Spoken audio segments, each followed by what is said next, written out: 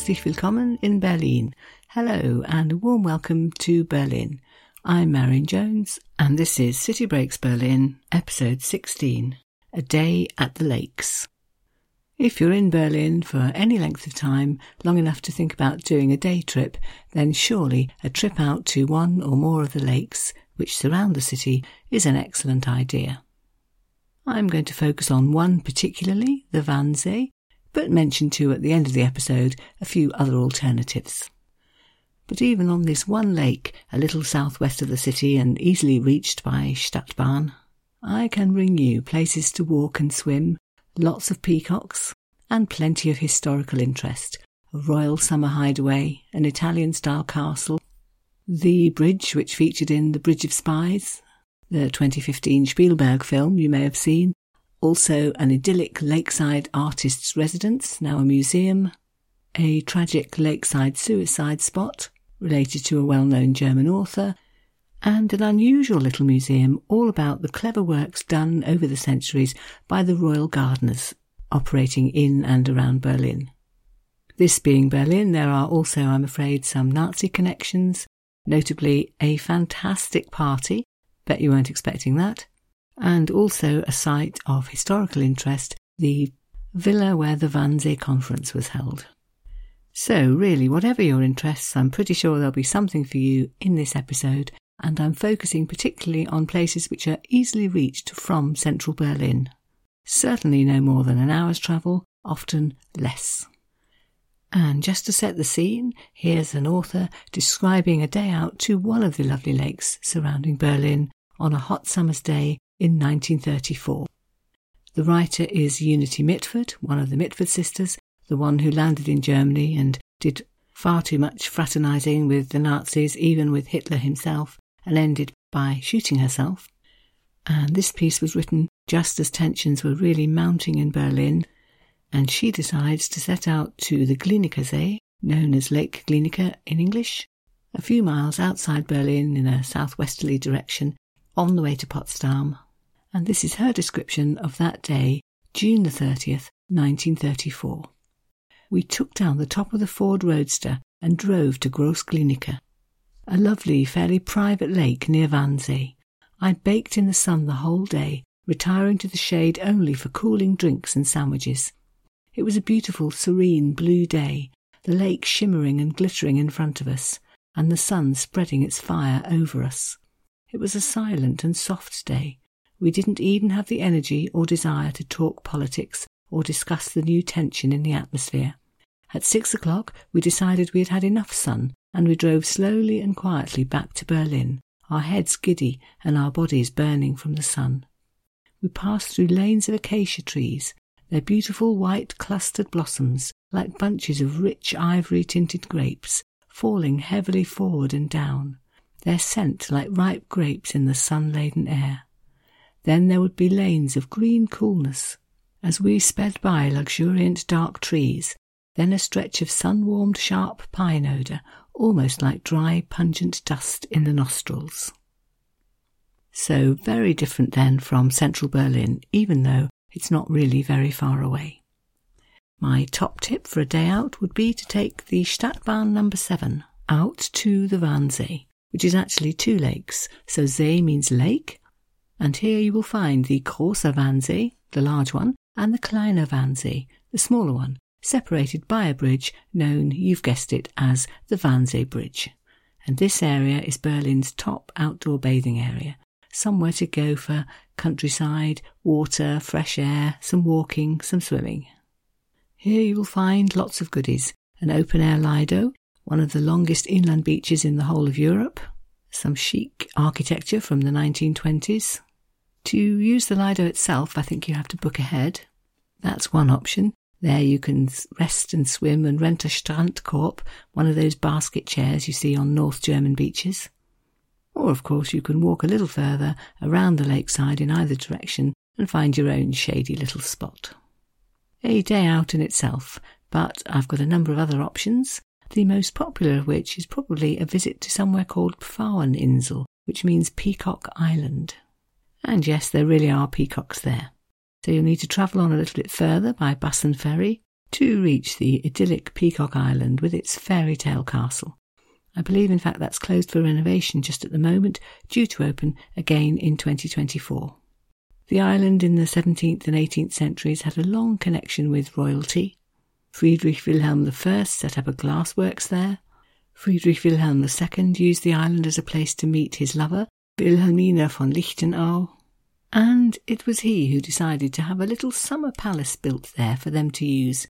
A touch of the Marie Antoinette's, actually, somewhere rural, where they could play at country life, have some cows and milk them, build a dairy, that sort of thing. And they both had ideas about what they wanted it to look like. Wilhelmina's was, let's have a derelict rural Roman villa. That's kind of the style of the outside. And Friedrich Wilhelm himself was very taken with faraway places like Tahiti, which had recently been discovered, and so he took that as his theme. Parts of the inside were decorated as a bamboo hut. There are paintings of exotic plants all over the inside walls, colourful peacocks strutting the garden.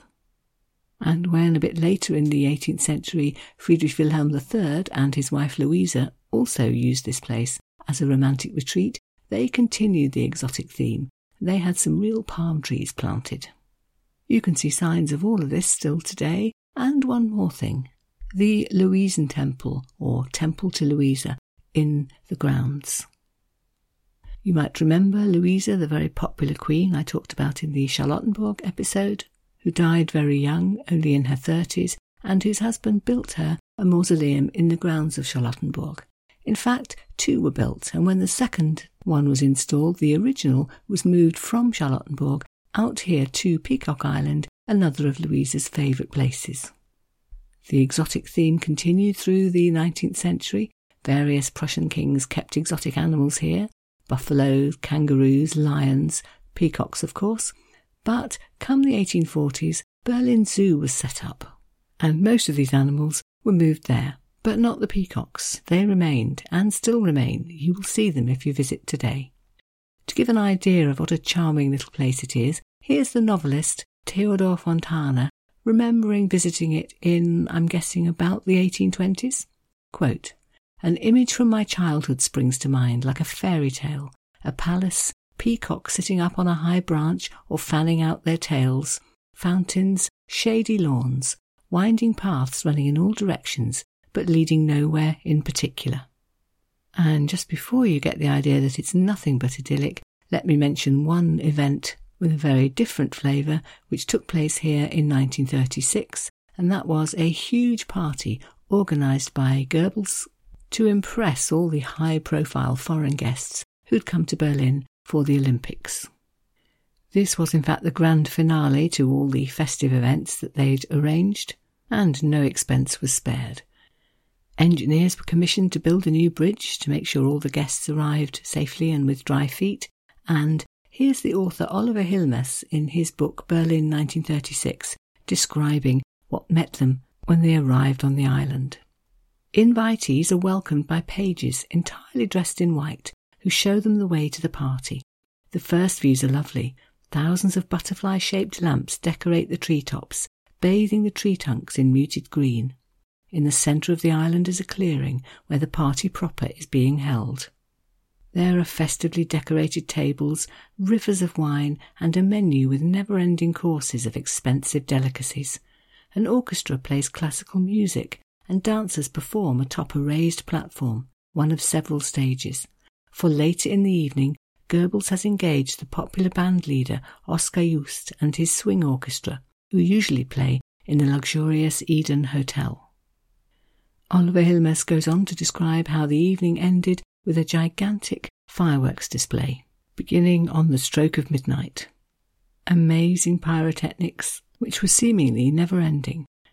It's thought they lasted at least half an hour, and then the author describes how a sense of unease came over the crowd. Quote, "The endless massive explosions remind many of the guests of artillery fire. Finally, the din comes to an end with a gigantic concluding boom that turns the nocturnal heavens blood red. It's hard to imagine a clearer statement by the German government that after the end of the Olympics, the period of political moderation will be over." Eek. Today, Peacock Island forms part of a UNESCO World Heritage Site, together with 2 other nearby sites, they being the Glienicke Palace, which I'll be talking about in a minute, and the Sanssouci Palace in Potsdam. You could certainly visit Peacock Island and Glienicke Palace on the same day, I think, but Potsdam is surely worth a day to itself, at least. And actually, if you like to take things slowly, I think Peacock Island's worth a day to itself too. Some leisurely strolling, perhaps a swim, a visit to the castle, maybe a picnic, there are no cafes on the island, and a chance to enjoy nature and wildlife. Here's the Visit Berlin site on that topic. Quote, "Apart from the eponymous peacocks still out strutting the lawns and displaying their plumage, the island is home to a wealth of wildlife, from cormorants to woodpeckers, and innumerable frogs. In summer, 4 water buffalo are kept here to help control the grass growing on the wet meadows." Certainly a contrast to the city centre. OK then, let's move on to Schloss Glienicke, known as Glienicke Palace in English. So the one which forms part of the World Heritage Site. To get there from central Berlin, you do have to go by way of Wannsee, so taking the S-Bahn, and then on by bus, number 316, I believe, to Schloss Glienicke, where you will find a dream of Italy on the banks of the River Havel in Berlin. That's the Visit Berlin website again. Built in the 1820s by the Prussian royals, who travelled to Italy and loved it and wanted something similar to what they'd visited there, built here. It was built for Prince Karl of Prussia, who loved it and kept his antique collection here, but whose family let it fall into ruins when he died. The area it stands in formed part of East Germany, so that didn't help with renovation, etc. But in 1995, the Prussian Palaces and Gardens Foundation of Berlin-Brandenburg acquired it and restored it. It too is currently closed, again set to reopen in 2024, when you will once again be able to get into the inside of this classically built palace, where you will find some surprisingly vibrant decoration. There's a red hall and a green salon, the bedrooms all done out in turquoise, the library in deep blue. You can enjoy the period furniture, a chaise longue here, a marble bust there. And then you can wander the grounds where you'll find, for example, the Gilded Lion Fountain. Not your average lion fountain, but one based on the Villa Medici in Rome. There's an idyllic little garden courtyard, very Mediterranean atmosphere. Think pergolas, antiques on the walls, fountains, some of which were bought in Italy by Prince Karl and brought all the way back to Berlin. And there is a casino. Now, I consider myself a linguist, but I did not know that casino is actually Italian for small house. So this one wasn't built as such for gambling, it was built as a general party venue. Summer parties on the ground floor, apartments on the upper floor for guests to stay in, more pergolas, a rooftop terrace, steps leading down to the river. And elsewhere in the grounds you will find a pair of buildings known as the Big Curiosity and the Little Curiosity, they being a tea house, where the prince liked to take tea, and a pavilion, where he liked to watch over life on the river and keep an eye on comings and goings on the nearby road to Potsdam. And it's also here at Schloss Glienicke that you will find the Court Gardeners Museum, the only one of its kind in Europe dedicated to explaining exactly how the work of the Prussian court gardeners developed. How did they plan? What did they grow? The history of 3 centuries of garden design. So all in all then, at Schloss Glienicke, lots of lovely things to wander through and contemplate. And if you are thinking that that word Glienicke sounds familiar, it might be, could it be, because you have seen The Bridge of Spies, the Spielberg film about a prisoner exchange during the Cold War. Because yes, it was on Glienicke Bridge that the exchange was carried out. Lake Glienicke was right on the border between East and West Germany, or rather East Germany and the land just outside West Berlin, which was still under Western control, and so the bridge formed an obvious connection between the two, to the extent that, of course, the East Germans shut it down completely as soon as the Berlin Wall went up. But because of its position, quite remote and yet spanning the East and the West, it was an obvious place for prisoner exchanges to take place. And this film, Bridge of Spies, tells the story of the very first one, which took place in 1962. The Soviet spy Rudolf Abel, played by Mark Rylance in the film, is exchanged for a US pilot, Gary Powers, who'd been shot down, captured by the KGB and imprisoned. There were in fact several more prisoner exchanges on the bridge in subsequent years, but I think partly because of the film, this one is the one that everybody's heard of. And if you take a coach tour anywhere in this area, I think you can be pretty sure that they will stop there and show you the Bridge of Spies. The Glienicke Bridge reopened on November the 10th, 1989, exactly one day after the opening of the Berlin Wall.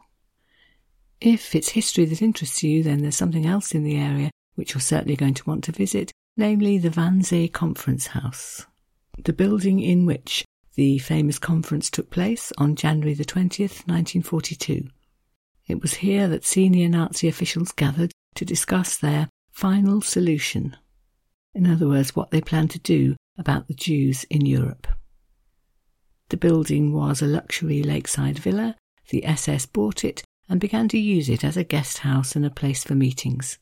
If you want to visit it today, again, take the S-Bahn to Wannsee and then a bus, a 114, I think it's 2 or 3 kilometres away. And I have to say it does make for a rather strange visit, because what you see when you first arrive is a mansion, built in Italian style, elegant rooms, and no immediate hint of what happened there. Then comes the exhibition, described as follows on the Visit Berlin website. The first exhibition room gives information about the people who attended the conference, along with documents about anti-Semitism and racism in the 1920s.